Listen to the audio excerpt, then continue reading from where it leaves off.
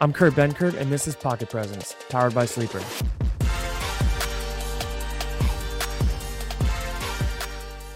Welcome back, everybody. We got another exciting episode of Pocket Presence, but this one's special. We got another guest, our first ever official guest that's not Tyler, Brandian Ross, a college scout with the Green Bay Packers, former NFL player, has done a lot in the league, is now on the other side, which I think that side seems to be more fun anyways. You'll have to tell us a little bit about it, but welcome to the show, dude. We're glad to have you here. Hey, fellas. I really love the show. Appreciate y'all having me on. I do.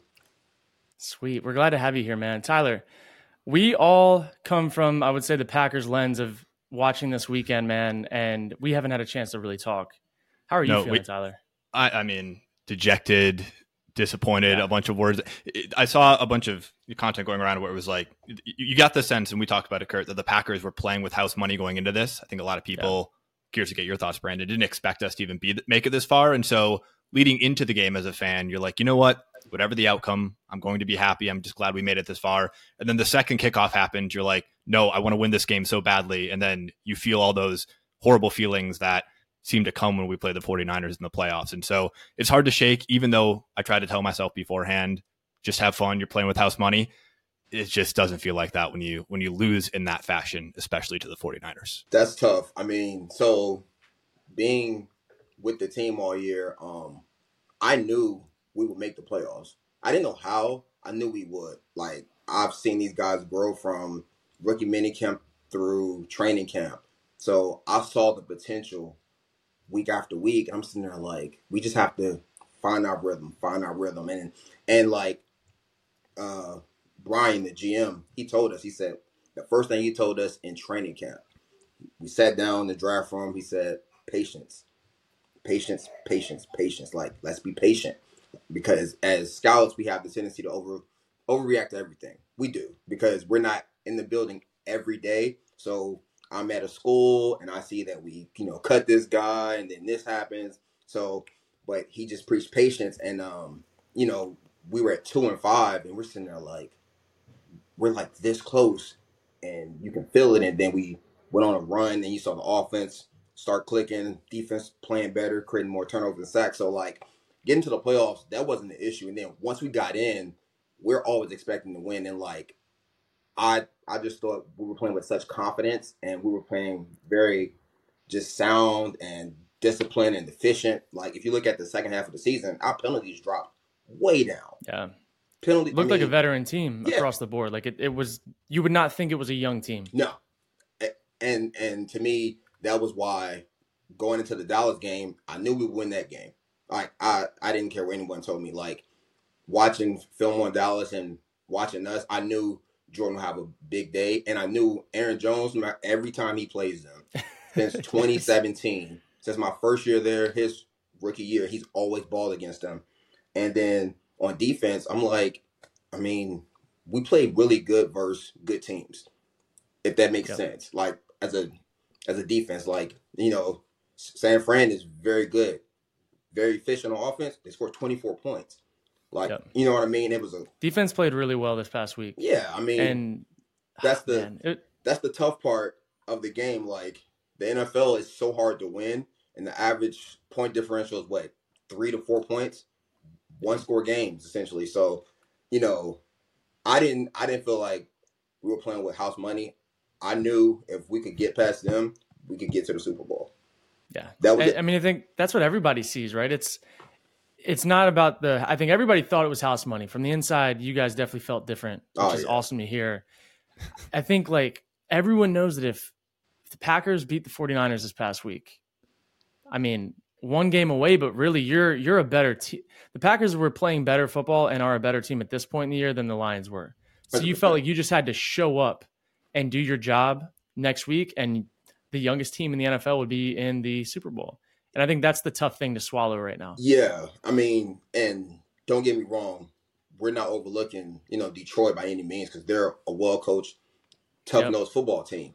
But we have confidence after Thanksgiving that we've been in their house and we beat up on them. So, you know what I mean? Like the mindset is more of like, hey, fellas, like, we can do this. It's just way more upbeat and positive.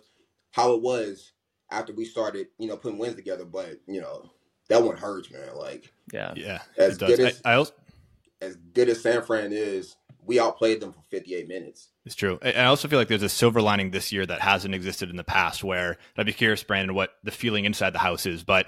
Whereas before it was like, we got to string one more year together with Rodgers. We knew we were on the back nine of his career. And so we just had to keep trying to get pieces together to go one last run.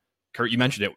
The Packers are the youngest team in the NFL. So while this loss still hurts, you still expect to win these games. You also have a window that just opened up in front of you rather than feeling like, oh man, was that the last opportunity that we had to make a run? True.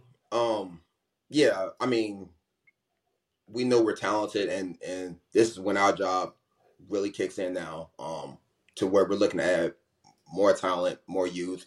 It's so with the window being so open now, it's all right. Let's repeat these last two drafts. Let's keep getting better and just keep bringing in talent, because when you look at our receiver room, for instance, like we're really good at receiver. Like, what I mean? Like, it's kind of impressive where we go on a 3-month streak and we have a different guy lead the team in receiving yards each month. Mm-hmm.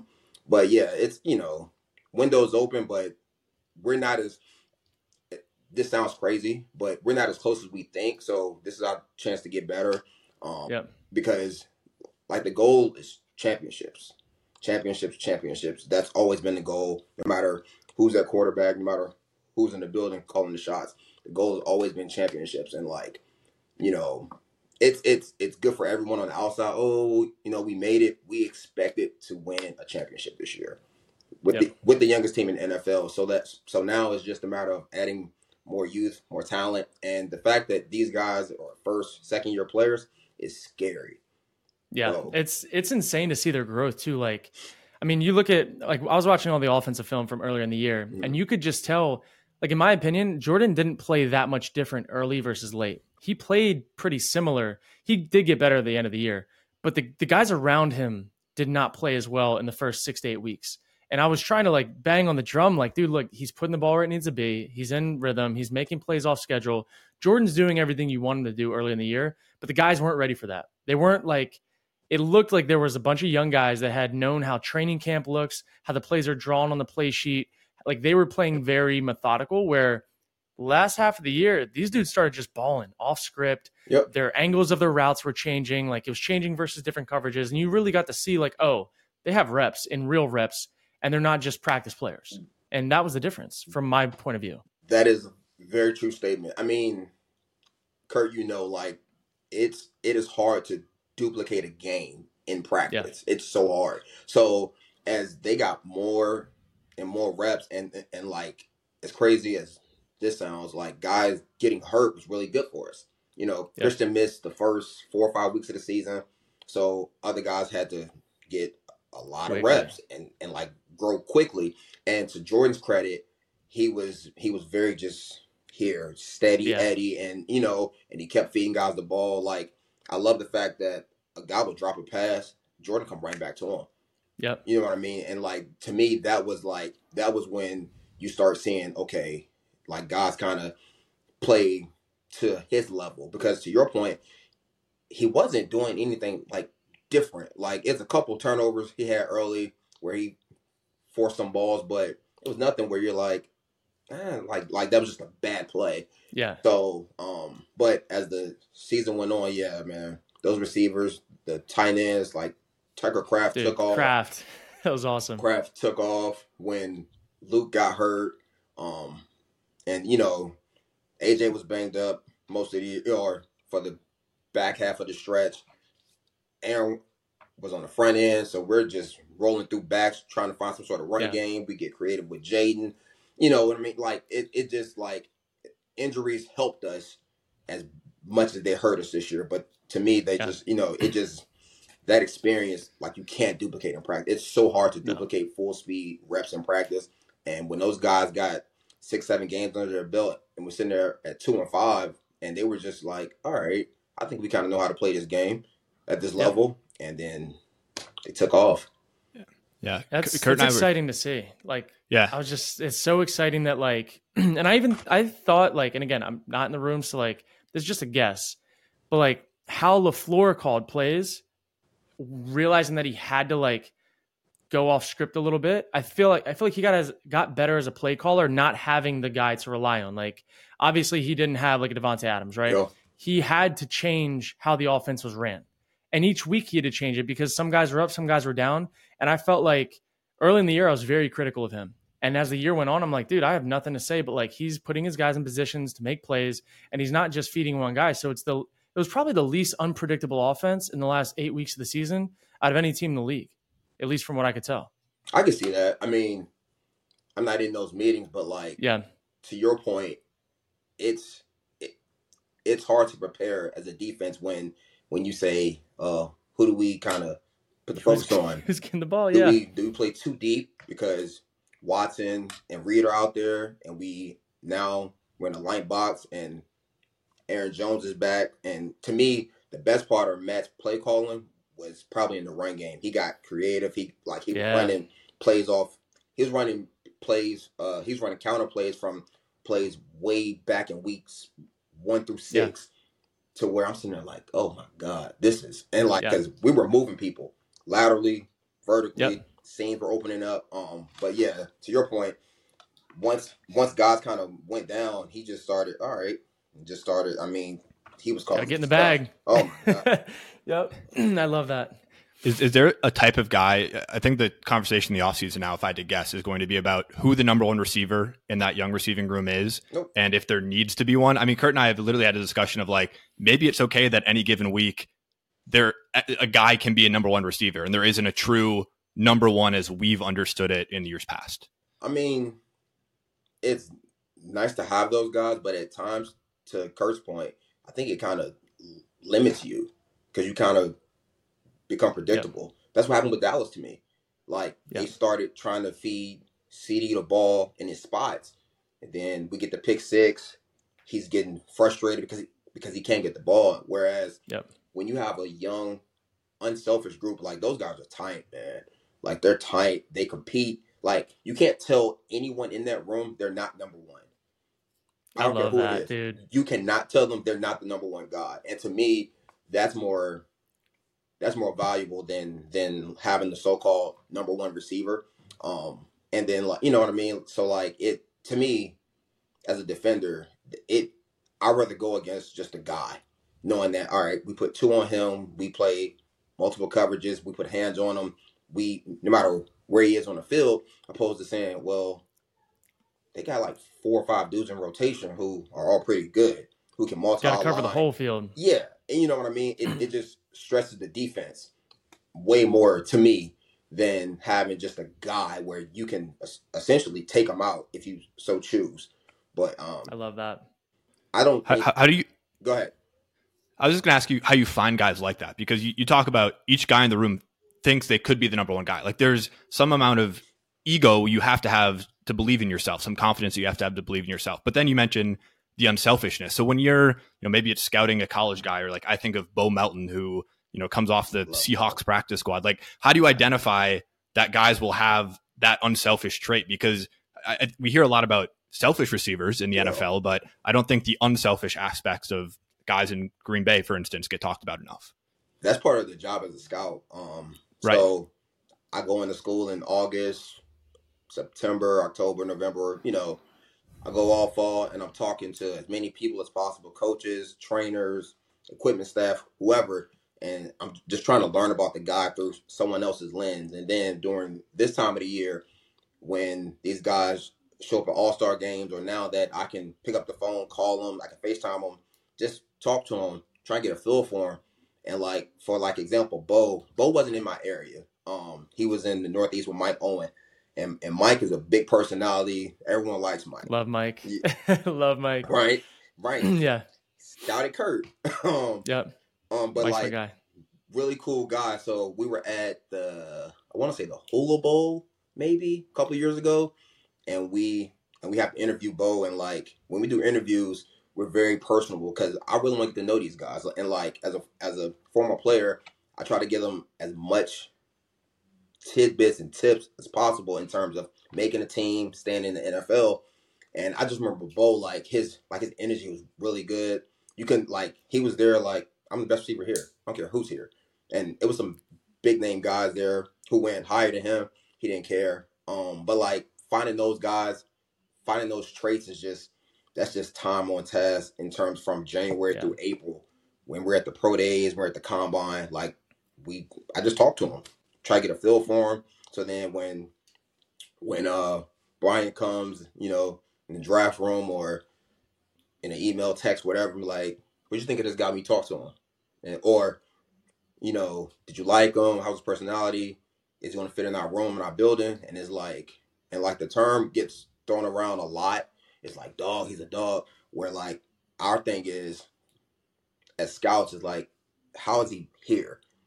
Like, is he a dog mentally? Can he learn the playbook? Can he handle success? Can he handle failure? You know what I mean? Like those things, like the players, we can see the players. It's the mindset that we try to dive into during the next 4 months before we bring them to our building. So the fact that I could listen to you talk about this all day. I'm like probably going to speak for everyone that's going to listen to this episode, but I'm like, I just love the biggest theme I think with you guys is you have probably very little immediate gratification in your job. Your job is the long game. Oh yeah. And like you scouted Bo in how many years ago? He came out, I want to say 19. So like 19, that was 1 year after I came out. Yeah. And you guys just got him. You know what I mean? Like, and so same thing from hearing you tell stories about me, like I was with the Falcons for 3 years. Yeah. And then, but like, I'd always kind of been like on your radar or whatever. All time. And then, you know what I mean? So it's just like, it's cool to hear that you peg a guy as whatever you think he's going to be, see how his career goes a little bit. And then when it's time, it's time. Some guys you might love and you just never get the chance to get them on your team. Absolutely. That's like obviously part of it. Yep. But the patience to like, we got the guy we wanted 4 years ago in our building now, and he's now being a contributor to the team. I was right and I was patient. Like that's so cool for you guys. Yeah, it's a very slow gratification process, but to that point, it's like once you see the player, like okay, I like the player. Now it's the person in the locker room. Yep. Like that stuff matters so much in the NFL. So Bo was just like, I just love Bo. He was super competitive, and like I tell every receiver, all of them. I go in meetings, I sit down, Vrabel will have a slight intro for me. He'll ask me a question. He'll say, Vrabel, I like everyone in here though. No, probably can't, but that's what I tell him. And it's, and those guys always remember that. Heck, when I saw Pacheco, when I went to the Chiefs game, again, me and Mike Owen, we're at the Hula Bowl. I had to interview running backs. I'm sitting there talking to him. Mike comes over. We talked for like an hour and a half, which is extremely long for an interview. Usually the 15, 20 minutes, we talked for so long. And we didn't get him. He goes to Kansas City, having a great career so far. But I see him on the field, and he remembers us. Yep. I'm like, okay. That's so cool. You know what I mean? Like, it's that kind of, that's the other side of the gratification of just knowing that, like, guy you like, he's made it, he's successful, he's wired the right way. And then I talked to guys in Kansas City, they love him, they love the worker, like, you know what I mean? So it's like you won that prediction or whatever it was for who you thought he was going to be, even though he didn't end up as a Packer. Yeah. It's a little small gratification to be like, I was right. Like, that guy would have been great in our building. You know what I mean? So it is a long process though, because sometimes you want a guy now, like he can help us right now. It's like, nah, have to wait. Yeah. So that's so I think you're gonna get Packer fans all riled up thinking that there could be an Isaiah Pacheco on the team. Is there a guy like in your time scouting that, and this is just purely for engagement online, that like you were standing on the table for maybe a late round guy that he wasn't super hyped coming out of college, and you were like, oh, the Packers should draft him, didn't end up happening, but now has a ton of success in the league? Ooh, a late round guy? Pacheco's a great example, obviously, someone that wasn't highly touted coming into the draft. That wasn't my guy. I just met, I remember meeting him and was like, oh, I love this dude. Yeah. So maybe a guy like that. Yeah. He was so serious and just like blinders on, even at the combine. He runs like he's got blinders on, man. Just a horse, workhorse. He was at the combine. Me and Mike are standing at the end of the running back drills, and they throw like they're throwing like wheel routes, and he's running, and he runs past us. I'm the best one here. I'm like, oh, okay. I love that, dude. I love that. Like, let's go. It was like, all right, and like, you know, I had no reason not to believe him. I've seen all the tape. I'm like, he's pretty good. You know what I mean? But any late round guy, heck. I know we put you on the spot with that one. It's just so like, it's so many guys. I'm going on year 8, I think. So that's so cool. I'm like, I got like thousands of guys in my head who I'm thinking of, but literally, I just can't remember, honestly. It's no good. We can get back to it if it pops up later in the show. Perfect. I know we've been peppering you with questions, but I just think like this side of the game for me has always been super fascinating because on the coaching side, right? Like most players when they're done playing, if they don't go off and do their own thing, they get into coaching. I would say most of them. And I just think the process of being a coach is very rinse repeat. And like it's more the same than it's not. Injuries happen, you got to adjust for that. But like the game changes kind of slowly, where I feel like you guys are probably a little bit more ahead of the curve because you're seeing the players that have to come in and have to be ready. Like you're seeing their skill sets change. And like even just thinking about quarterbacks, when I was being recruited out of high school, I was not 6'4", 225 and like a house, right? Like my style of quarterback play was not it yet. And I'm a scrambler. Like that was kind of my deal. So like if I had been being recruited out of high school now, I would have been more valued than I was when I was a player. Right. Because it was, you know my play style. So like, it just wasn't really a thing yet. I was trying to be like a white Mike Vick that really couldn't run, but could throw. And so it was just, I think you guys are seeing the game change probably prior than like before what the coaches are because you're watching so much college. And it's just, for me, I don't know. I find that side really fascinating. Yeah. I mean, we see so much just football in general you got to think if a guy's on our list in terms of like who we go see, I'm watching Division 3, 2, whatever. Yep. So I'm watching just a ton of football and like, I can tell just by the things in college being done, like, oh, we'll see that in 3 or 4 years. Like, prime example is RPO. Yeah. And like early in like 2018 was my first year as a college scout. And I'm rolling through like Nebraska, Kansas, Iowa State, Kansas State. And then I go up to North Dakota State. You know, they're a powerhouse, but like they're running like their quarterback run game I'm like, and then I saw a couple other teams do it. I'm like, we'll see that soon. You know, we'll see these sort of like the same things, but it has to be different because of the rules, right? Yeah. But sure enough, in like 2021, 22, I see the Ravens start doing more kind of like the stuff they're doing now since Monken's there with the quarterback run game and the play action off the quarterback run game. Like, I've been seeing that since 18, 19. Yeah. So it was a matter of time. So yeah, like we get the beat on who or like what's the next fad.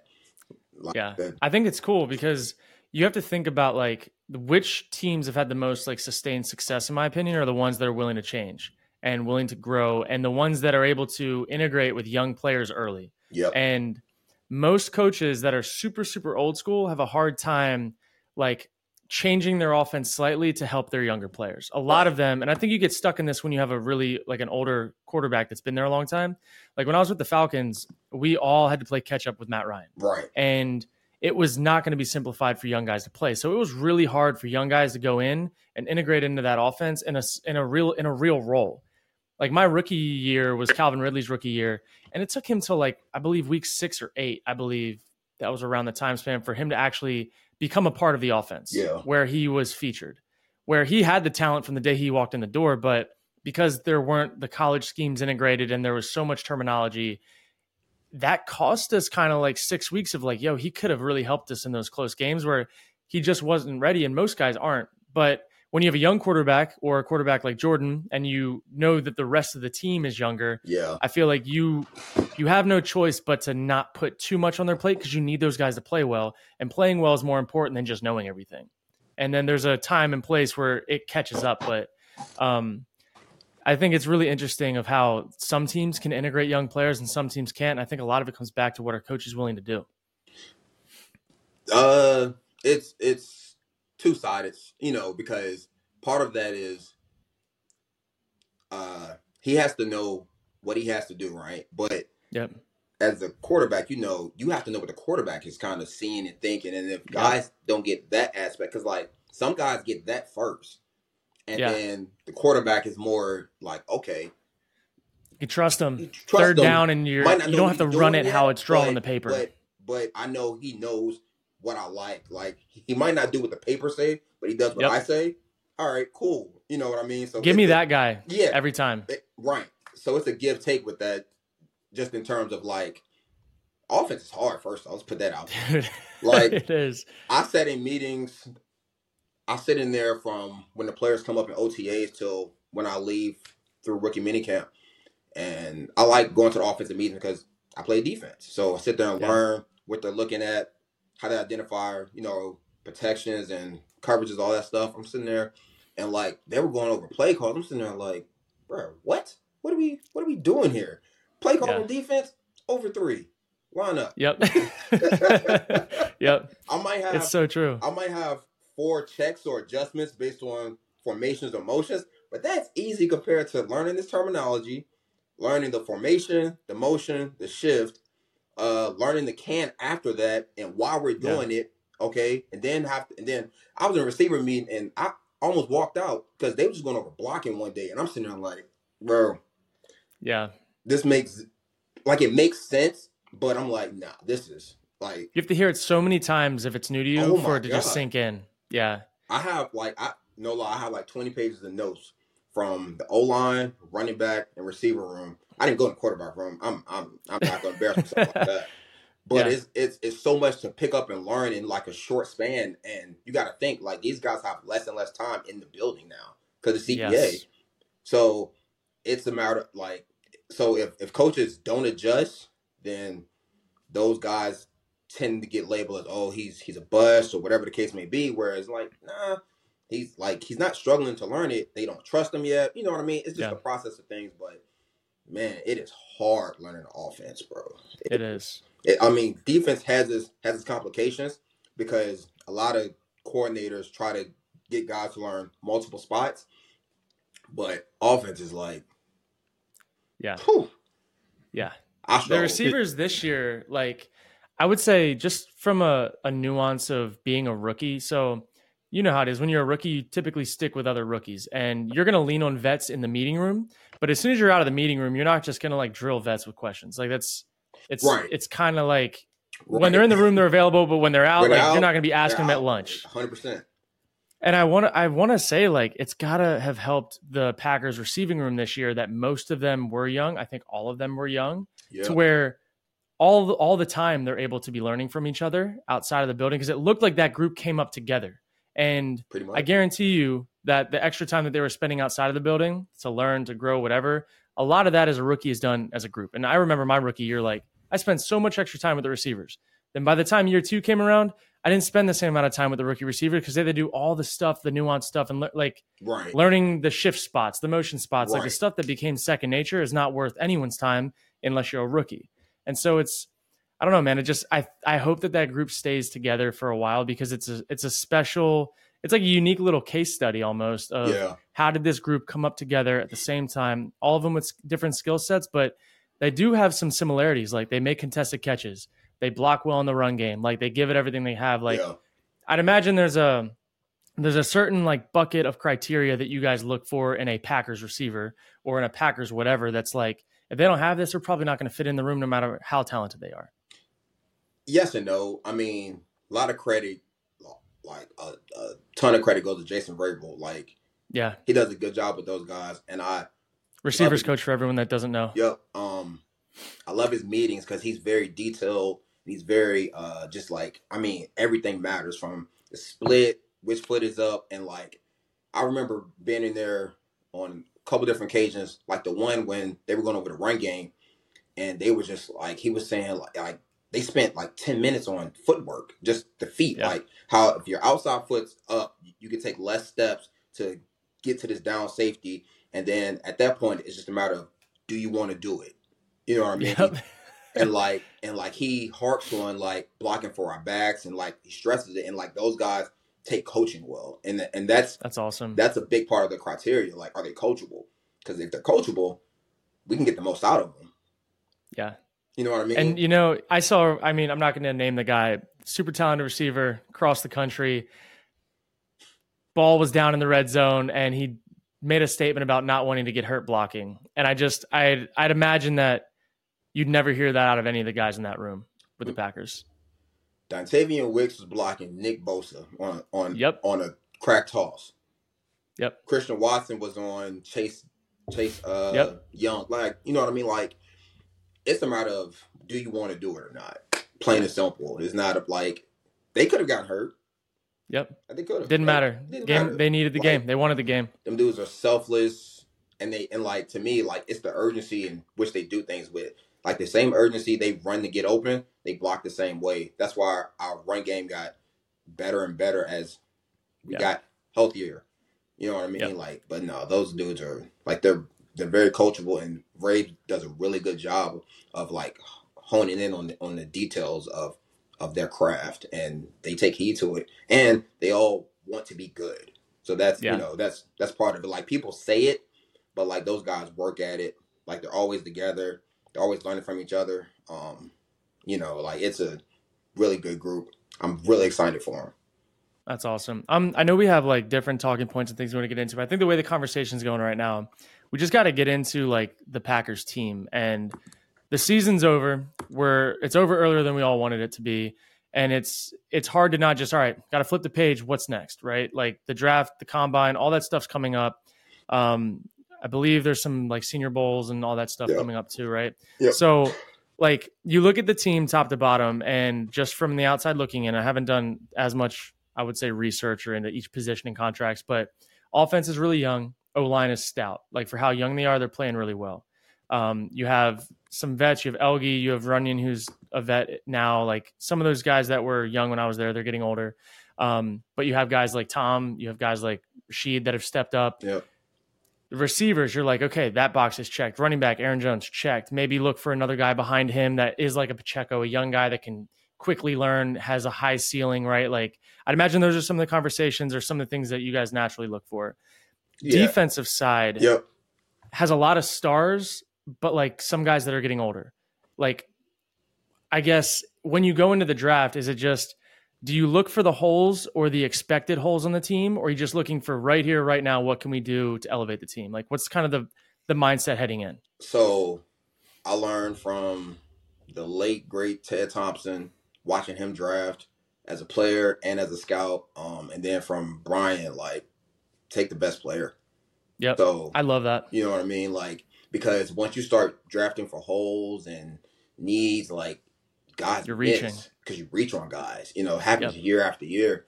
Whereas if you just take the best guy on your board, it's like, all right, he's gonna make us better in some capacity because he's going to play because he's better than, you know what I mean? Like, it just and competition breeds greatness. So like, you know, everyone says, "Oh, we don't need receivers." Well, there's one sitting there. Yeah. Guess what? If there's a dog, you got to go take a dog. Yeah, like, it's, you know what I mean. And it's nothing to the other guys. It's just like this guy makes us better. You know what I mean. So it's just a matter of who's available, when they're available, and like, does the fit make sense? Like, prime example was Rashawn Gary. We didn't technically need Rashawn at that time. We had just signed Preston and Z. Yep. And we take him 12th overall. Like, that's high. Yeah. And like, he's a backup essentially his first 2 years. Like, he's a rotating starter. And everyone's like, well, that's too high. And next thing you know, he's the guy. He's the guy.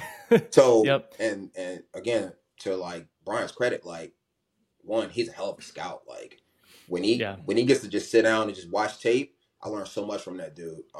That's awesome. But like, he like, just talking to him, just trying to learn things. If I'm ever in that chair, and like, nah, we go draft the best one up there, because unless it's like, you know, I don't know, it would have to be, it would have to be to where like the fit doesn't make sense, where you're like, nah, we like, he's good, but it just doesn't work with our philosophy or whatever the case may be.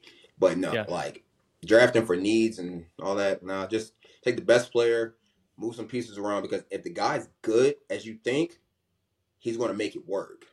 Yep. So I love that. For all the Madden GMs out there trying to rebuild their franchises and fantasy jams, look, take the best available because it works over time. I love that. 100%. Is that true for every position? I just think back to when we drafted Jordan Love. I have to imagine there's maybe an additional layer of planning that goes into trading up and drafting a quarterback, arguably the most important position in all of sports. So maybe take us into the draft room and the conversation then, because I imagine, maybe he was the best player available, but there has to be another layer to that of like, hey, we're also future planning here. Yeah, 100%. I mean, so that year was COVID, so we weren't even in the draft room. That's crazy.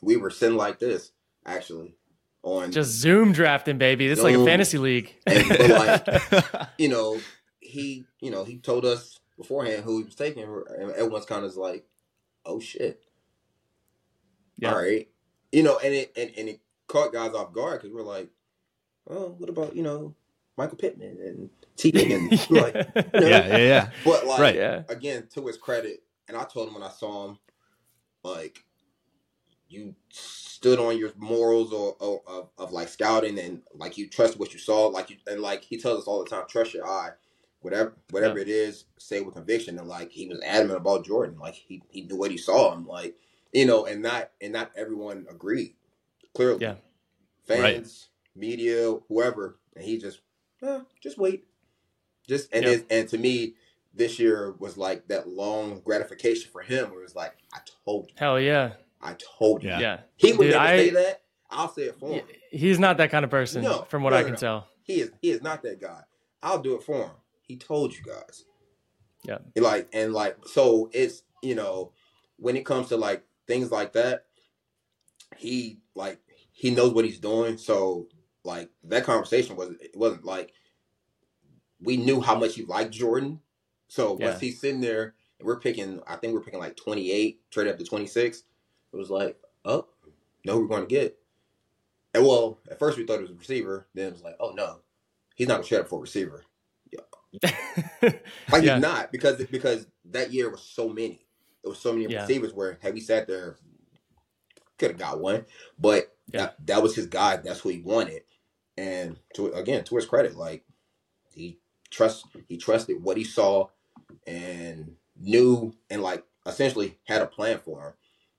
And I love that. And it worked out. But yeah, I think having a plan, dude, like I think that goes for like most things I'd say in life. If you have a philosophy and you have a plan and you just stick to it over the course of time, you're going to make out, right? Like you're going to beat the law of averages. As long as you have a consistent thing you're doing, you might win some, lose some, but like over time, if it's a good formula, it's going to work. And it sounds like you guys got a good formula in the building, which leads me to my next point. Like, I'm just getting into this side where like, look, I work with Sleeper. I do this podcast, do this show. I've watched more football this year than I have ever in my life.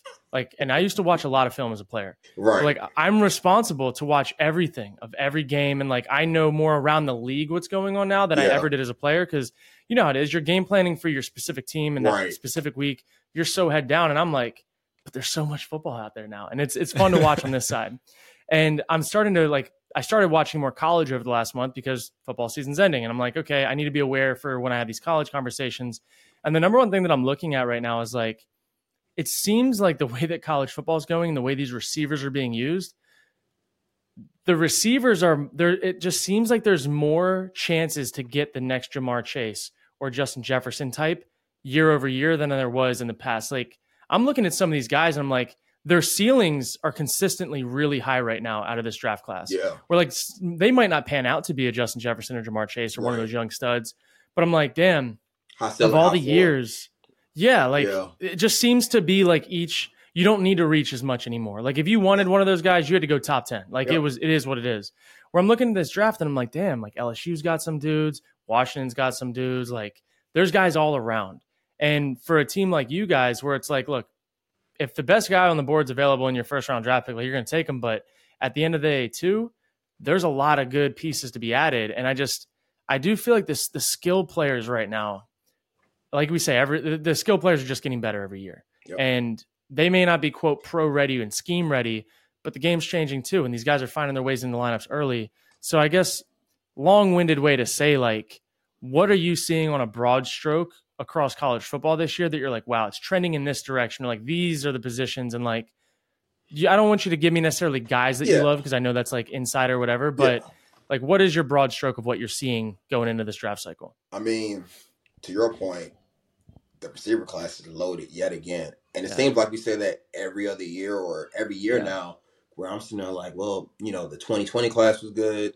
21 class was really good. Yeah. The last year class was pretty good. And then this year class has a chance to be better than probably maybe all of them. You know what I mean? Like just it's top crazy. to bottom. Like, you can get a impact receiver maybe in the third round, because guys are like going to fall. fall. Impact guys. Yeah, like real guys in like the top of the third, bottom of the second, which is still a high pick, but it's not a first round pick. So, but yeah, it's just trending in, like, for receivers. Got like a lot of these guys, they can win anywhere on the field. You know what I mean? Slot, outside. Where I feel like 10 years ago, you'd try to, let me get my X. You know what I mean? Let me go get my Julio Jones. He's my X. Let me go get my F. And I'm looking at these guys like there's more guys built like CeeDee Lamb and like Justin Jefferson, Jamar Chase. God, I mean, there's guys like that where you're like, he could play X, he could play F. Damn, he could do whatever we need him to do. And that makes offenses really dangerous. 100%. And I think those are the guys that should, in my opinion, have more value now than just like, I think like guys like DK Metcalf, like AJ Brown, like they're good players. Like they're really good at what they do. Right. But like, you're not going to go line them up in the slot. Like, you know what I mean? Like they're not slot receivers, where I think the most dangerous weapon right now is, dude, line up Justin Jefferson anywhere on the field. Versatility. And like, he's going to get open. Yeah. Versatility. And you know what? Like the real trend of football, what's going to happen, because it happened in basketball too, it's becoming more and more positionless. Mm-hmm. So when you look at a team like the 49ers, for example, like, man, they're really positionless. Like McCaffrey, they did the little side shuffle motion to get 5 out right now. He's playing slot. Exactly. Yep. Juszczyk. Tight end, fullback, running back, whatever you want. Right. You know what I mean? Debo, he's a running back. He's a slot. He can line up as the X. You know what I mean? Yep. So like, I think football in general is going in that direction, and it's going to go towards, give my guys the ball in space. How it did 10, 15 years ago with the spread, but now it's going to be more positionless. Like, learning wise, it'll be positions, but as a defender, as a defense, it's going to be harder and harder. So, like, eventually defense is going to catch up and say, we're positionless. We're going to put our best 11 out there to cover and stop the run. That's the biggest thing. Like, when you look at safeties this year, or just in general, if you can't cover, it's over. It is. It is because rough. If you can't cover, you can't play linebacker either, because then you're playing against tight ends like more consistently, and then you're playing against running backs that can win in the pass game. Exactly. Like, it's so that's tough, dude. Oh, very. So like, just the trend of things, like, it's like on defense, everyone's looking for the big freak inside backer. Like, everyone wants to move safeties to backer, but that's hard. You know, that's a trend that we're constantly seeing. But like, if you've never played backer, it is hard because the game is so much faster. And people don't understand how big these guards really are. Dude, I used massive. to hate dropping down in the box because I'm sitting there like, please don't identify me. Please don't turn protection. And then once they point to me, I'm like, bro, you go from the other side. I'm not going. I'm not blitzing. Yep. Or I don't want to be in the front bit because this is 330. I'm a $197. Yeah. Physics kicks in immediately. There's nothing I can do outside of going to take his knees out, and you can't do that anymore. So so everyone's looking for the the 6'3", 6'4", 240-pound backer who can cover and play the run. But those guys are unicorns. Like, they just don't exist. But yeah, it's that's a good point too. Like, the unicorns and don't existing. I've been really banging on the table for, like, look, if you have a top 10 pick, you are almost better off getting one of those unicorn defensive players, because they're a dime a dozen. Like, or they're not a dime, they're hard to find. Yeah. Where, like, if you get a receiver that in any other year would be a top 10 pick, but there's so many of them. Like those do come around more often, and it's really hard to find like a Fred Warner, right? Like how do you find a Fred Warner? I don't know. Like good luck, maybe every 5 years or so. Like yeah, and like I remember that draft because he was that was my draft class. Yeah, I know. I just remember being in the draft room and we're like, bro, this dude. Or it was during meetings in like February, and we turn on the tape and you see this big long. I'm like, bro, yeah, because in February I haven't seen the rest of the country. I've just seen my area. So we're like 2 games in. I'm like, is this dude like really this good, or am I crazy because everyone else is that bad? Maybe I don't know. Yeah. And like he went to BYU, so like so you never know who they're playing. I don't know, man. He stepped on the field. I said, "Oh, never mind." Like finally, to my earlier point, that's why you just draft the best player. Yep. You know what I mean? Because you may not need him, but like you're gonna be happy you have him. Like the chances of you finding, to your point, chances of us finding Fred Warner every other year, not even every year, every other year, is just rare. Yeah. Like that dude, like you got to think they don't play dime because they got 2 stud linebackers. The rest of the league has to play dime. You know what I mean? Like that's how impactful finding a unicorn like that is. Like it's nothing he can't do physically as a linebacker. Yeah, and they have a good formula, dude, because they don't have to go 3 down. Nope. They can get pressure with 4. They don't have to blitz. They don't have to bring in dime because they have linebackers they can cover. It's when people ask me like, what is your favorite defense? Like if you were doing this, how would you build a defense? Dude, I would build it like them because you need less pieces. Yes. You have your guys that can get pressure with 4. You always have an extra man in coverage. And then not to mention your linebackers never have to come out. So you have good run fits like most of the time. And it's less expensive. Yeah. Because you're not paying for multiple like B+ talent. Yep. Yes. Yep. No. Yeah. You pay they paid Fred, they paid Nick, traded for Chase Young. They got the corners through free agency and the draft, and Ward has turned into a Pro Bowl corner. Yeah. You know what I mean? And the safety when he comes back, Ufungo, oh my God, he's drafted him, really good player. You know what I mean? They have a formula that works for them, but it's the way their defense is set up. Like they build it in a way that's affordable and impactful. Yeah. To where the offense can now, you can say, all right, we can spend more money here. You know what I mean? They have a really unique way of doing things, but it works. Yeah. Well, when you can spend, I don't know what Fred's contract is, but I'm assuming it's probably somewhere 20, 30 million a year or something like that. I don't know.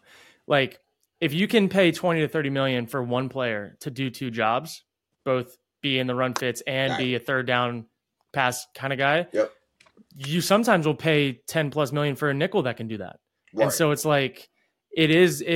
you do have some pieces you're paying a lot of money, but the efficiency of the structure of the defense is sound. So that was just, I'm not obviously a defensive guy, but I'm looking across it. I'm like, every time we game plan for them, when I was with the Packers or even the other side, when I was with the Falcons and we looked at these types of teams, the hardest teams to game plan against are the ones that can get pressure with 4 down, play a 4-3 defense. It's annoying to prep for a 3-4 defense for your pass pro rules. Right. But besides that, you can get a beat on them and they have to rotate guys. Yep. Where 4-3, you know who's on the field. You know it's going to be mano-a-mano, and it's just it's going to be a long game.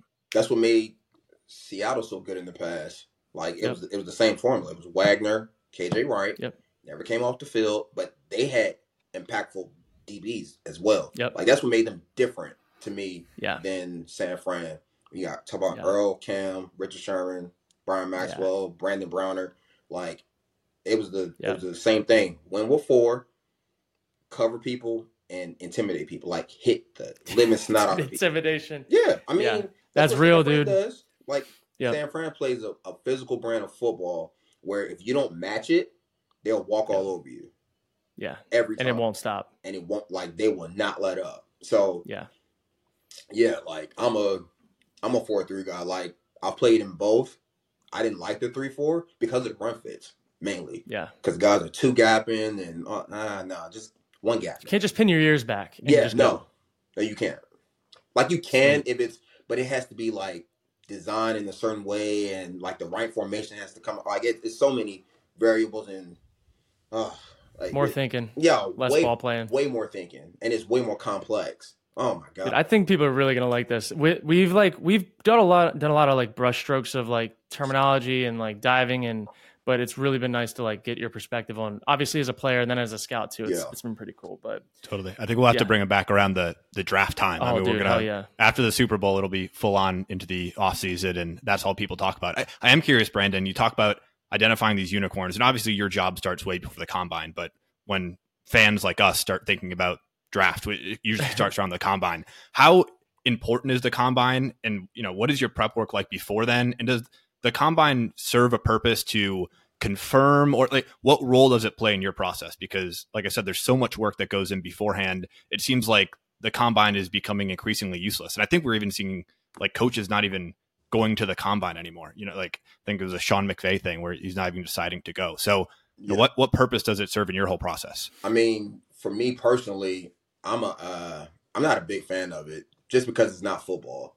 Like I've watched the tape, so like when I'm at the combine, I'm more trying to get to know the players and the person. Like because you got to think, you spend 2 hours a day at practice. The rest of the time you're with the guys in meetings, you're with the coaches, you're with the training staff.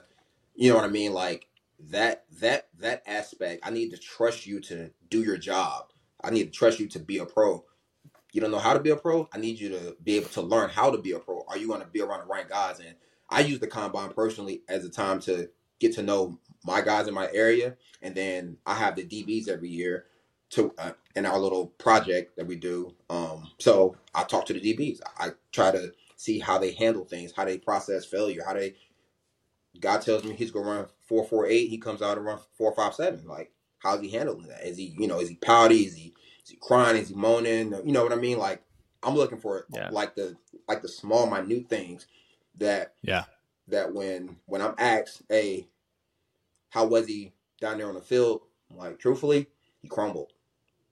And if he's crumbling and there's no football being played, and because he's crumbling over a number, right? Like, right. You know what I mean? And at the end of the day, these guys are being told how important this number is. We're like, dude, the 40 time matters, but they want to know, like, what is your top GPS speed on the season? Like, can you run a 20? You know what I mean? Like, 40 time is a box checked. Yeah. But it's also not everything. Some guys' game speeds versus their 40 speeds. Like, I think the really good scouts and like people in that realm know that, can this guy play ball? Right. And sometimes it moves draft positioning or like reaffirms, or like, some guys come in heavy for the combine. You're like, what have you been doing? Like, first time out of structure.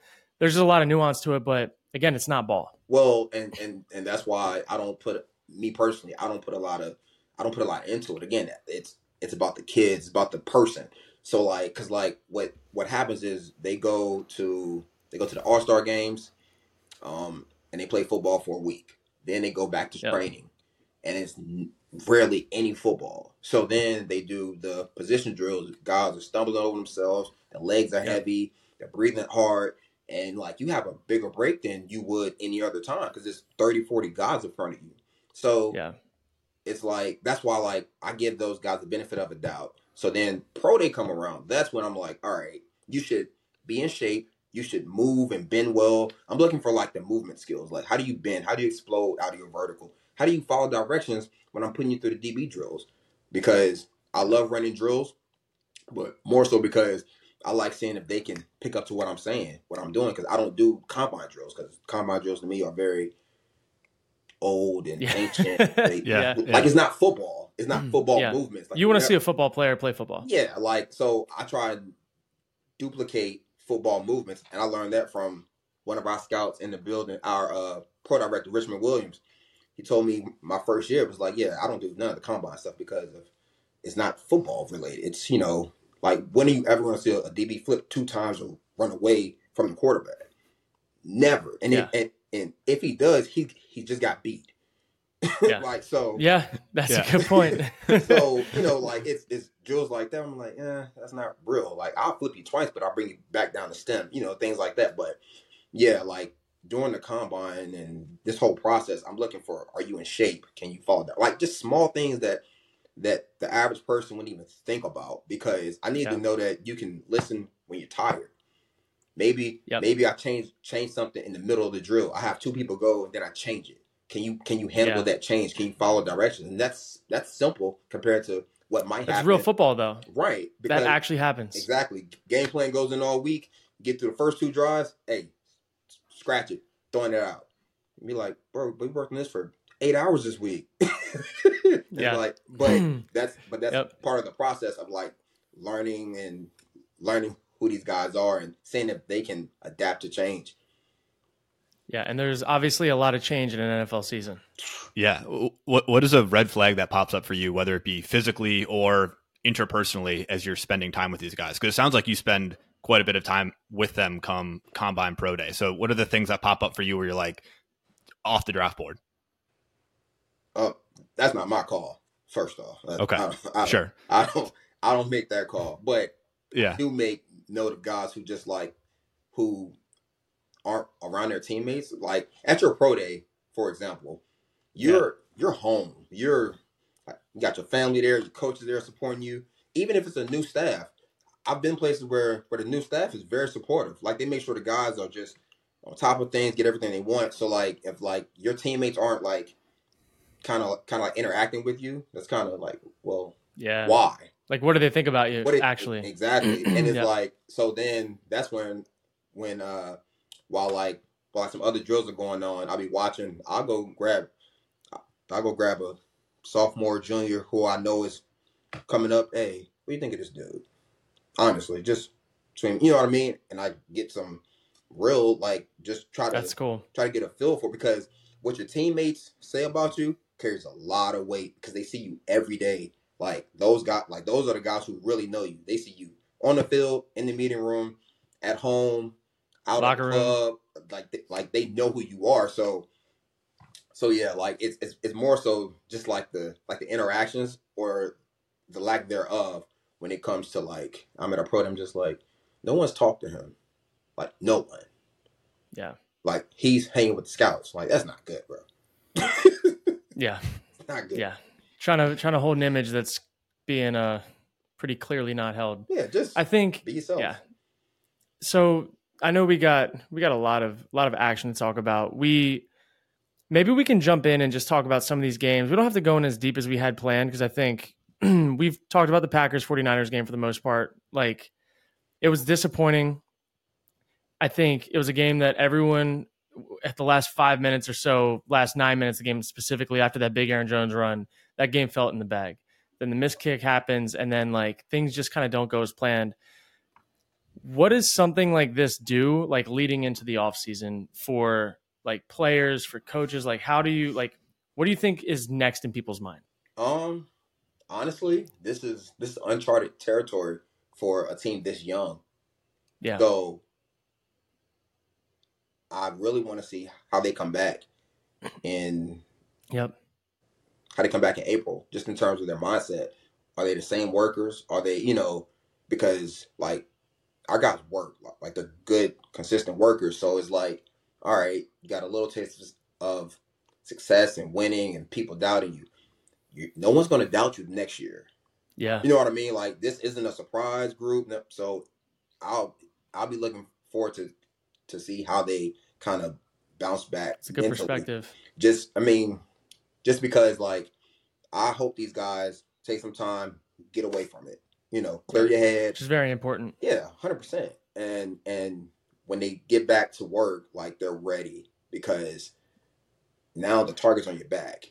No matter what happens with the Lions, everyone's aware of how good we are as a team. So, I don't think there's any like clear answer for the players. And in terms of the coaches, coaches do what they always do. They have their draft work and then their self-scout stuff where we find ways to get better on the field, schematically. But I'm more inclined to see. I really want to see how our young guys bounce back, because it's easy to kind of have success when no one kind of knows how to defend you, how to scout you. Because but now it's a full year. How you play that second year? Like the second year of everyone's career, it's the hardest year. Like that first offseason is so important and so crucial because guys either take a leap or and it's no gray area.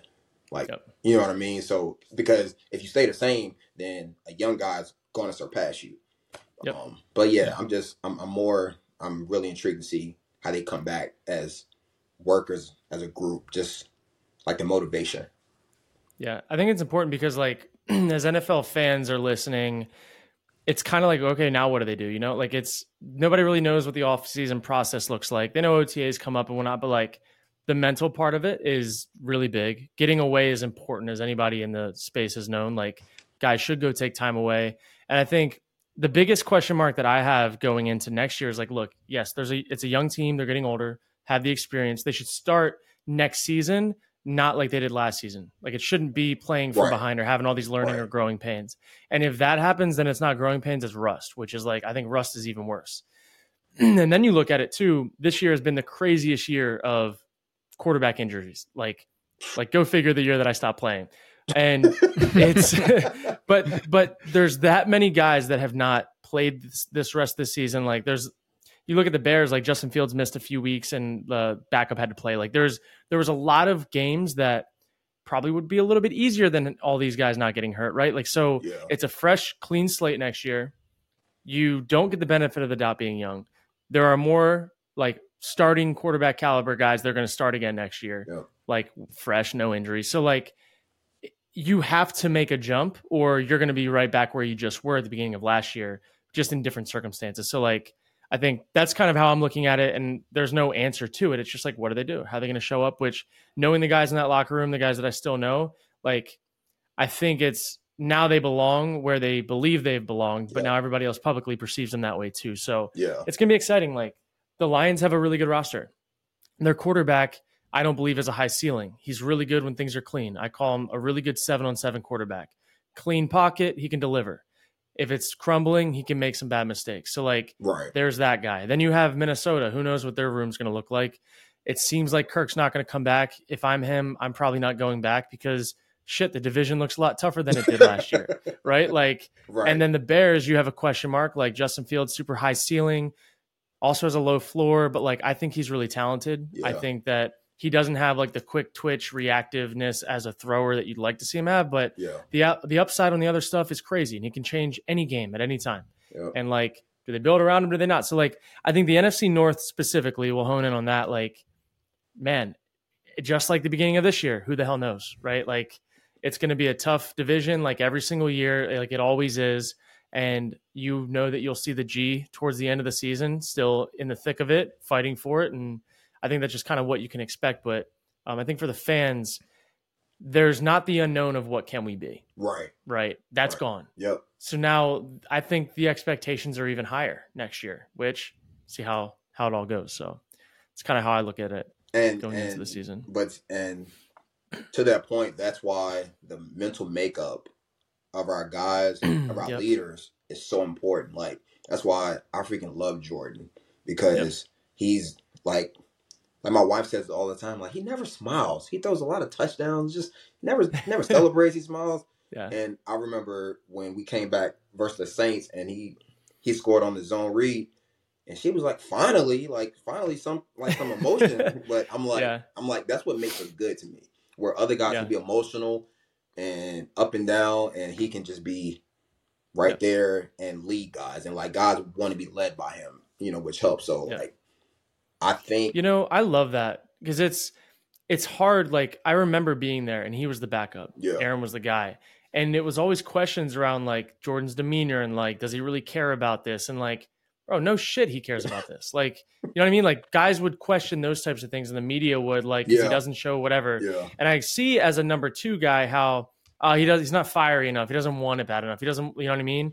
We're like, no, maybe you should look for a little bit of that in a guy because he's not stone cold like Jalen Hurts where it's like the whole world's against you, like motivational quotes, you know what I mean? Like he's not that guy, but he's also not the so high, so low. And I think a group, like he's just doing his job and it's whether it works, whether it doesn't, he's going to show up, he's going to do his job and he has fun doing it. Don't get me wrong.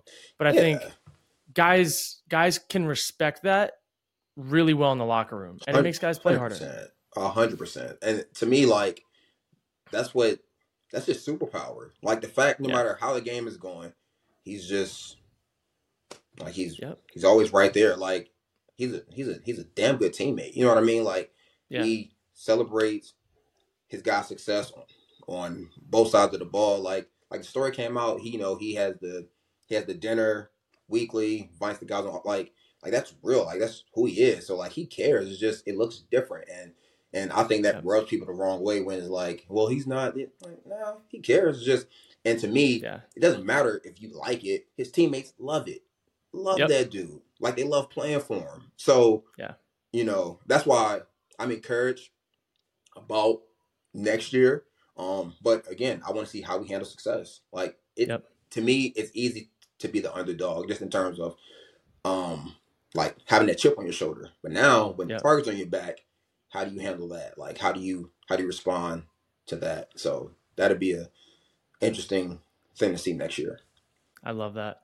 Well, I'm gonna have that be what wraps up the Packers portion of this. I think I don't want to give everybody too much, because we definitely got to have you back on another one when we get close to the draft and stuff. But I think that gives Packers fans something to look forward to and to start thinking about as they're turning the page and mourning a really tough loss like we all were.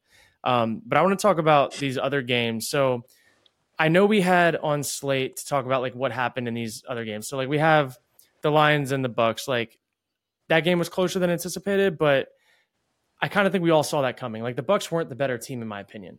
The Lions, if the Lions lost at home against the Bucks, I would have been shocked. What are your thoughts? Yeah, I mean, like, Detroit's a really, really good football team, and I hate saying that because I don't want them to be good, but like, they're well coached, they're explosive. I think the play call on offense is really, really good. I think Aaron Glenn's a really good play call on defense. Like, I think they just they know who they are, and they play to their strengths as much as possible. And like, I knew they would win, and because I didn't think Baker could go there and win. I thought he would turn the ball over a couple of times. Just things I've seen from playing him outside of this year, where he decided to be a number one pick again. But he played really well for most of the year. I think we all saw it coming, though. He was solid, but like, to that point, like, I've watched enough film of him where I'm like, he's going to give you an opportunity if you catch him. And that's exactly what happened. So like, and again, the Lions aren't like the most talented roster left. Like, they aren't, but they are so well coached, and they play so hard, and they're fundamentally sound. Like, just everything that kind of goes under the radar. Next thing you know, they could catch you sleeping. And now they're sitting here in the playoffs, in the NFC Championship game. You know what I mean? Like, it's impressive. Yeah, you can't sleep on them. I think like the 49ers, same thing. Like, 49ers should win this game, right? Like, this game next week, they should win it, but the Lions will take every opportunity and capitalize on it if you give it to them. And I don't know, we're going to talk a little bit about last week, diving a little bit earlier for next week coming up while we have you. But I'm looking at the Ravens, right? Like, Ravens look to me like the best team in the league, and their defense, in my opinion, super sound. They play a way that allows them to capitalize on like tip balls, overthrows. Like, they are very ball aware, which obviously we talk about on defense. The Texans, they ran out of juice, right? Like, they had a hell of a run to get there. CJ Stroud going to be very good for a very long time, in my opinion. Like, he's doing things that, like, and I'm excited to hear your perspective on CJ Stroud. We're going to bounce around a little bit. Like, so I'm watching him from like my perspective, a quarterback's lens, and I'm like, this dude can make every throw like with such a tight frame and just change his arm angle without needing to step into anything. It's like his throwing form generates power like a boxer. And I'm like, from a scout's perspective, what do you see in how he throws and how he manipulates? That was the one thing I loved about him coming out. Like, I knew we weren't taking him, but like, we watch every guy the same as if we are, because we want to know these dudes for when we play against them. Maybe he's a free agent. You know what I mean? Like, so we watch everybody with the right intent, and like, you watching him like, oh, he's he's the best one last year. Like he was, and to me, what like did it for me, it was the Georgia game. He was taking some shots in the pocket. Like his poise and, to your point, his ability to change his arm angle and get rid of the ball with velocity. I'm sitting there like, he's gonna be a problem. And then you look early in the year, it started a little slow, and then he started getting the rhythm and start understanding these. I said, oh yeah, this dude's good. He's really good. Dude, that Georgia game for me, like, it's easy to say looking back, like, oh, the Georgia game, but like, no, I was same place. I'm like, you could not tell me that he was not the best quarterback in the draft. No matter, like, there was, if you watch ball and understand ball, to see what his ceiling could be, and like, no shot against Bryce Young. He's been in a shit situation all year. Like that is, not many people would have success in that. But I know like the argument has been, well, put Bryce in Houston's shoes. Houston would have been a playoff team with Bryce. Like, the things that CJ Stroud did to elevate them, and it all came, in my opinion, like, he can make plays outside of the pocket, but dude, to be able to stand there and just like look down the barrel of that gun and deliver, it was just, I felt like I was watching Jordan and CJ do that all year long, better than any quarterbacks in the league, of standing there. Like, Jordan does a great job of leaning back and throwing at the last second and flicking, where Stroud is different, but very similar, where like he manipulates his arm to do it instead of his body. Right. But it's two ways to do the same thing. Like, instead of stepping into a throw like most guys need to do, big hitch to deliver like a dagger downfield, these dudes are just flicking the ball and it's jumping out of their hands. And I'm like, there's like, that is a talent that I'm like, that needs to be quantified in a box check, because you look at some guys and like, that just isn't normal. Like, not a lot of guys can do that. No. So I'm assuming like, to that point, that's why you can't make it a box check. Like, that's not like you're right. Like, the average quarterback can't do it. You know what I mean? Yep. Like you want all you got, not happening. Because like, that's just that part of the game where it's like, you don't practice that. That's not coaching. There's no way to practice that. No, that's just instincts and trusting who you are as a quarterback. But yeah, like, I think the thing I was impressed most with CJ this year was, because I didn't see it much on tape when he was coming out, is the fact that he can make plays outside of the pocket. Like, he was a much better athlete than I suspected. Because I'm sitting there like, oh, this dude, like, he actually has some legs on him. You know, like, he can extend the play and make big time throws once he's on the move. And you saw it a little bit, but like, because he wasn't needed in college. Pressure, exactly. Like, they would win on the outside, and they had dogs. Pretty good old line. Yeah, you know what I mean? Like, so he was clean pockets for most of the time. But that's why I said the Georgia game, when he was feeling constant pressure and he's still delivering some dots, I'm sitting there like, okay, yeah, all right. Yeah. That's cool. Sign still delivered. This dude's going to be pretty good. How do you build around, I was going to ask how you build around a guy like CJ Stroud, and the same conversation probably stands for, you know, a Jordan Love. But when you have a young QB, obviously you're so happy that you have who seems like the guy. Yeah. What's the next step in the offseason for a group like yours? Like, is there a position group you're focusing on? Is it a type of person you're focusing on? Is it all of it, I'm assuming? Free agency too. I want to know about like how does free agency come into this? Because you see guys like T. Higgins available. Yeah. You see Mike Evans. Like, do you need him? No. Like, and I look at those two, I'm like, I would rather have a T. Higgins type than a Mike Evans and Packers specific like situation. Right. Just because you don't need an X. You need like a gadget. Yeah. Across the field guy. So it's two-part question. First part is like, how do you build? Like, first you have to make sure they are protected. To me, that's the thing that Carolina has. To me, like, you go all in on getting that dude tackles and guards. You know what I mean? And really guards, because he's shorter. So you need sturdy guys who can protect the depth of the pocket, whereas tackles. Such a good point, man. They protect the width, but those guards, like, he needs, big, sturdy bodies. Maybe they can't move that well in the run game. Well, you change the run game because they can protect him.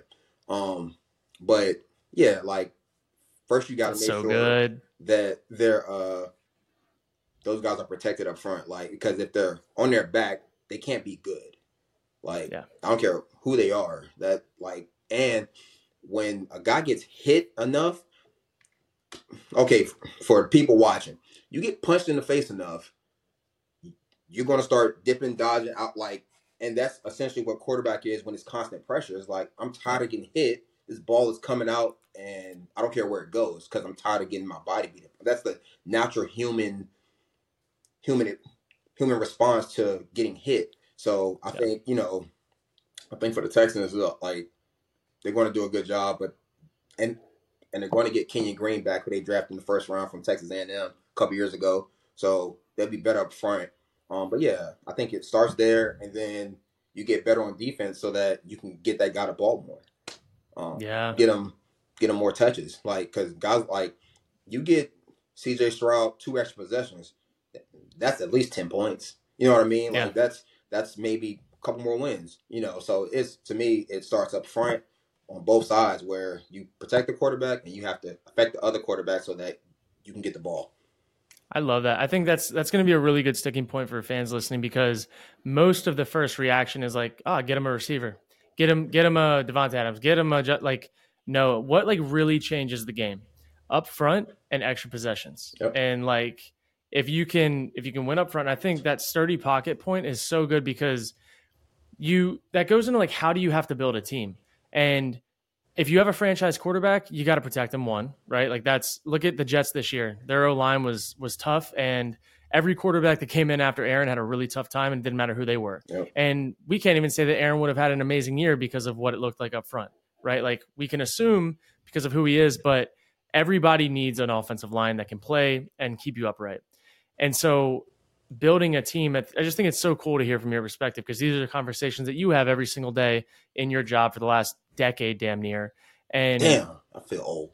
Yeah. Hey, you're getting old, man. We both are. It's crazy. You're a little bit older than me though, which I appreciate. But I really love being on your side is a true chess game. Like it's a game of chess, both with yourself and with other teams that you're trying to get ahead of. And again, as a quarterback, what makes me feel the happiest? Man, knowing I'm not going to get my shit beat out of me. And 2, knowing I have a good defense. Like, I think the most dangerous quarterback is one with a good defense that you can rely on because then it's not all on you. Yep. Like, nobody wants to be like Phillip Rivers his whole career and having to just sling it out every single game and know you're probably going to lose if they get the ball last. Right. Like, that's not fun for anybody. And I think you look at teams like the Bills, that's what happened with the Bills last night.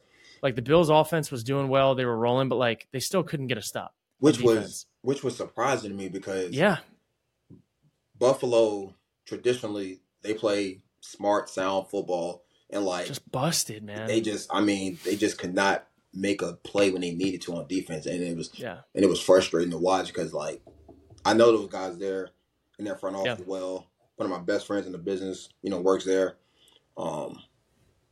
But yeah, I'm sitting there like, damn it, Josh just needs one stop. Just one. Just a turnover. Something needs to happen, and it never happened. I just didn't see it. Like I had picked the Bills. Like that's who I thought was going to win the game, and I knew it was going to be a tough game. But like to your point of like the soundness of this game, Travis Kelce's 2 touchdowns that he had, one was on a busted coverage. It was a corner out versus cover 3, I believe, and like there was nobody to be found. And then he got a screen thrown to him where the person that set the edge gave up the edge. He was able to bounce outside. And I'm like, that's just like the technical part of football that gets lost when you have guys injured and new guys have to step up. And like, no edge. They had the right play call for both plays on defense, and they just didn't execute. And one of my coaches, Marcus Robertson, he works for the Saints now. I never forget this for as long as I live because he always preached it. Make the plays you're supposed to make. Yep. Sometimes that's just doing your job. That's just setting the edge, make sure the ball gets turned back inside. And last night, Buffalo just didn't make enough of those plays. And not like plays on the ball. Just stay in your gap. Set the edge. Stay deep as the deepest. Like play with good odds. Like the little things that you talk about training camp early in the year that kind of get lost in the shuffle at times where it comes back to bite you eventually if you're not honed in on them. So that was very tough to watch. Yeah, that was my biggest takeaway of that game. And I think again, now we've covered kind of what went on. We have next week to look forward to before we wrap this episode up. Like we have some really good football coming up. I think look, you got Chiefs Ravens. I want to hear your first thought on this. I personally think the Ravens are going to win this game. I think the Chiefs' defense gives them a chance because they're pretty sound, but they look susceptible to the run game, especially when the quarterback's involved in the run game. Yeah. You're playing against Baltimore. That's got to be the X factor there. Like, I want to hear kind of what you're looking at. And I think maybe not so much a prediction. I bet you have a prediction, but more so like, what are you looking for to be like the keys to the game? Well, first one is they have to get hits on Lamar. Yeah. Like, you have to hit him.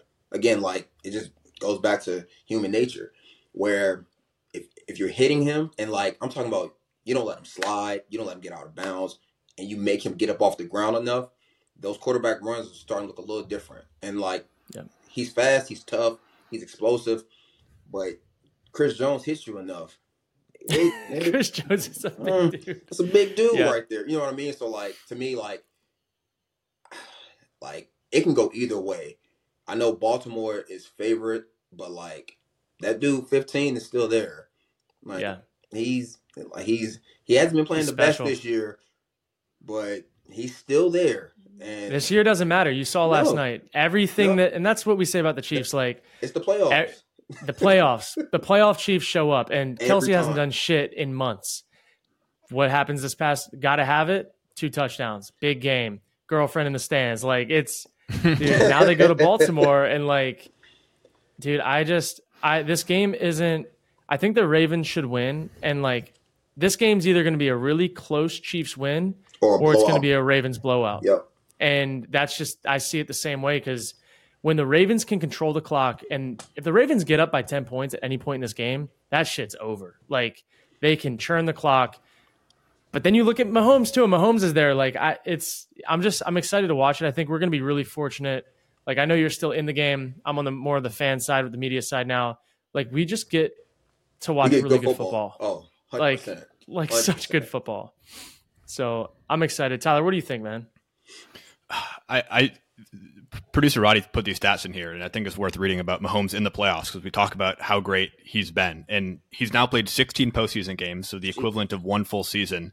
And he's 13-3 for 4,500 yards, a 67% completion percentage, 38 TDs to 7 interceptions, and then he has 5 more TDs rushing on the ground. Dude, so in those he has an 16 MVP postseason season. games, in the playoffs. He is an MVP season when it matters the most. The playoffs. That's crazy. Which is insane. And I think it's interesting too. Like, Brandon, I'm curious, do teams change their philosophy over time? And I ask that because it seems like the Chiefs have been winning more with defense this year. Obviously, Mahomes is still great, and you're never counted out when that happens. But it seems like they've almost shifted more.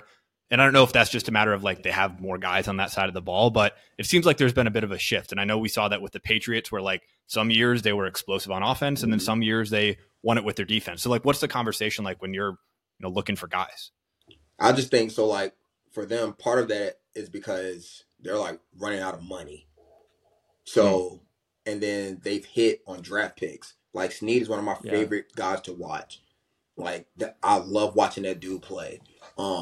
And it's McDuffie and I forgot the safety's name. I want to say Cook but like they're like those guys are technically cheap, right? But they hit on those draft picks and then they paid their stars, but their stars are top earners, like highest paid D tackle, tight end, quarterback. You know what I mean? Like they're like top 5. Yeah. So when you're running out of money, you have to hit on guys and like to me, like they just like they've done a good job of understanding how they had to evolve because you have the quarterback. All right, we lose Tyreek. We're not as good at receiver. We drafted Rashee Rice. He's coming along, going to be a good player. But our defense is going to be what we hang our hats on. So it just changes year to year. Really in the playoffs too, because playoffs is a whole new season. Whole new season. Everything you've done up to that point doesn't even matter anymore. So that's why like I want to count the Chiefs out, but I can't because they've been here before. They've won AFC championships on the road. Like they've been in these games. They've been underdogs in the AFC championship before. You know what I mean? Like and when you have a quarterback like that, it's like anything's possible. Anything's possible. And that defense with Spagnuolo, like they might throw something at Lamar he's never seen because he's an aggressive play caller. I remember Jordan's first start, he blitzed like 67, 70% of the snaps. I'm sitting there like, my God, like who blitzes on 1st and 10? Who runs 0 on P and 10? You know, so like it'll be interesting to watch. But yeah, like they haven't changed philosophies just in terms of who they are. They've just kind of molded to what the roster is, which is why they're still in the picture. Yeah, their defense is like, I think we'll know after the first quarter or two, like what the game plan is going to look like defensively, how they're going to plan to stop Lamar. And I think I don't think the Ravens just win this game by getting their 4 or 5 yards of carry. Like they're going to have to find explosive plays, and that defense is hard to find explosive plays against right now. Yep. Like the plays that Josh made last night that were the big plays were freaking crazy. Right. Like he had to, like the chances of those being completed, like the little stutter and throw the like dart at the front of the end zone. Like not many guys are going to make those plays. And like, I think the X factor in this game is like, what is the Ravens receiving core going to do? Because this is not just going to be a run for 200 yards really easily, control the clock. Like you can't do that against Mahomes because he can score quick, in my opinion. So I'm excited to see what both game plans are. And I think by halftime, we'll know what it looks like. We'll know how it all plays out. But yeah, I'm excited. I'm really excited for that game. And then we have the other side of it, the 49ers, the Lions. Like, I think we know what needs to happen on both sides. I'd imagine the formula is pretty similar. If you can affect the quarterback, you can win the game on both sides. Brock, for as bad of a game as it seemed, he found a way at the end, but like he did give some gimme interceptions that were missed. Yep. And those were game-changing interceptions that the Lions have capitalized on every single week. Like that's, their defense isn't amazing, but they don't miss their opportunities. And I think that's the difference between their defense and what happened with the Packers game. So like same on the flip side, if Jared Goff gets pressured and he fumbles and he crumbles in the pocket, he's going to throw it to you. Yeah. And I'm looking at this game like, damn, it's the 49ers should win, but Gibbs is a walking home run. You have Amon-Ra, who's like a gritty third down receiver who also can be a walking home run. Like Debo looks like his shoulder's messed up and he's probably not going to play, at least from what we know about that situation. And now you're on CMC versus like a really annoying, like gritty Lions defense that just doesn't go away. They're like a gnat. Like I don't think this game's as cut and dry either. And I want to hear, before we kind of wrap this up, like your thoughts there too. I think the X factor in that game will be CMC out the backfield as a pass catcher. Because if they can get the Lions and big people on defense and get him out in space, that's where he becomes a problem. 21 personnel, like 22, but then they're in base or heavy. And then you got Anzalone covering him. Right. That's a problem. Because if you play base to it, then they throw it. But if you go nickel, then they line up and run it. You know what I mean? Like, so like, I think how Kyle, you know, kind of decides how he's going to disperse that dude, especially if Debo doesn't play. Yeah. It'll be CMC is going to have to be Debo and himself. Yes, 100%. Yep. 100%. Because I know, to your point, Brock's going to give him he's going to give him an opportunity. Like it's written. Like even if everything's perfect, like we saw it last week, he will get a little pressure in his lap. It's to your point with shorter guys, like how sturdy can the center and guards be to keep that pocket like distance? Right. So if you can collapse that pocket, make that ball sail, make him drop that elbow, ball sails, he's going to give him a chance. But ultimately, I think it comes down to how they figure out how to stop Christian McCaffrey, like how to contain him. I love that. Well, dude, this has been probably the coolest episode we've had because just the insight that you bring, like officially a friend of the show, fans watching, I know are going to love this. I think the one way that I wanted to end this, we've talked about it before. I want your and Goot's scouting report on me from when I was coming out. What were your guys' thoughts? What were the wild cards? Personality, all of it. Did you guys know I'd be in media? Did you know that I'd be speaking my mind every single week and shit talking people? Well, like I need to know.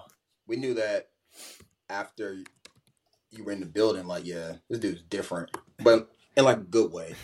Yeah, you weren't an asshole. I appreciate that. So that always helps. But no, bro, like Goody loved you. Like, thought you had a big arm, can make all the throws. You were a better athlete than what people gave you credit for. Let's go. Even though you only ran 4.9. Yeah. You were really smart. I remember seeing you at the Senior Bowl. Like, you were a good teammate. Like, we thought if we can get you in the building, you'd be good behind Aaron. You know, learning wasn't an issue. Big Mike likes you, and I love Big Mike. He don't like anybody. Let's go. I'm good with Big Mike, so I've made it That's in life. That's my guy. But no, I mean, it was just a matter of just time. But you had a quick release, good mechanics. You could spin it. You could throw it downfield. It was just a matter of it was your decision making at that time because you had a lot of faith in your arm. Hey, that's par for the Packers course, man.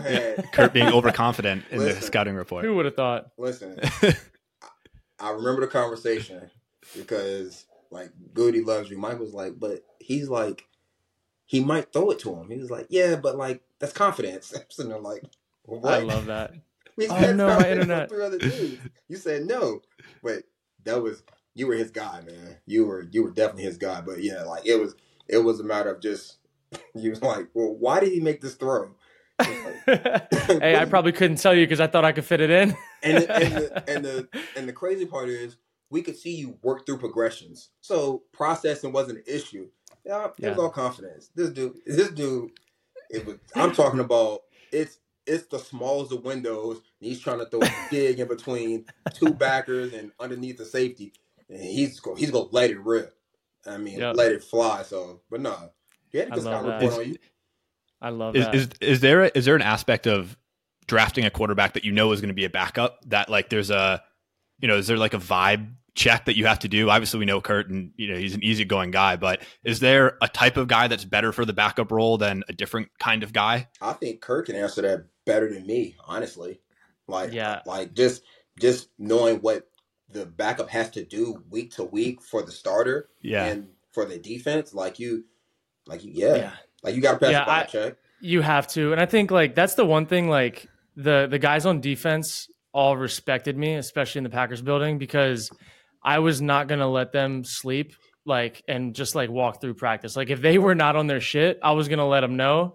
I was going to let them know and walk through. I was literally, there was no playing. Like I was going to no look in practice. I was going to no look and walk through. Like I got you, I got you. And I took that to heart where if the defense played well that week, I felt like I did my job in practice. Like I truly was pissed off when the defense was letting up shit that I knew I prepared them for. Right. And it might not even have been my responsibility to prepare them. It was the coaches, but I took so much ownership in my role. And I think sometimes to a fault because I'm I take no matter if I'm doing it, I'm doing it.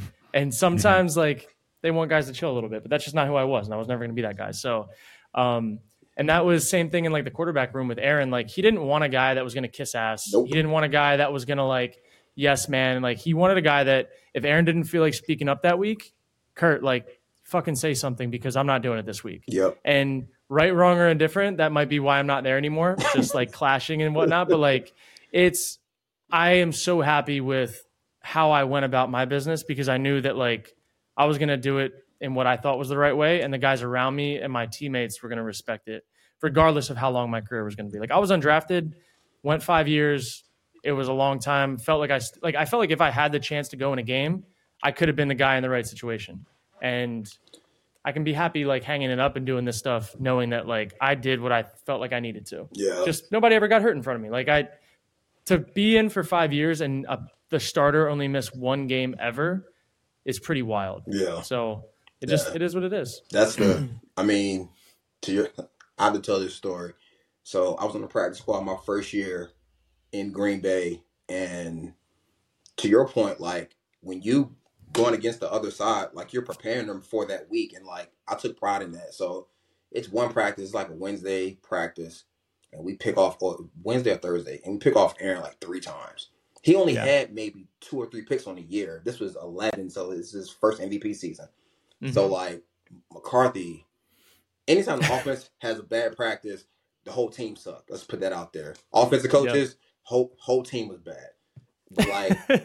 But like yep. we picked them off like 3 or 4 times, and like we're celebrating, we're doing this celebration, all this stuff. Dude, there's nothing better on practice squad than like, because the cards are set up for you to fail every time. Yeah, oh my God, it's like, hey, yeah, jump That's this funny. pitch.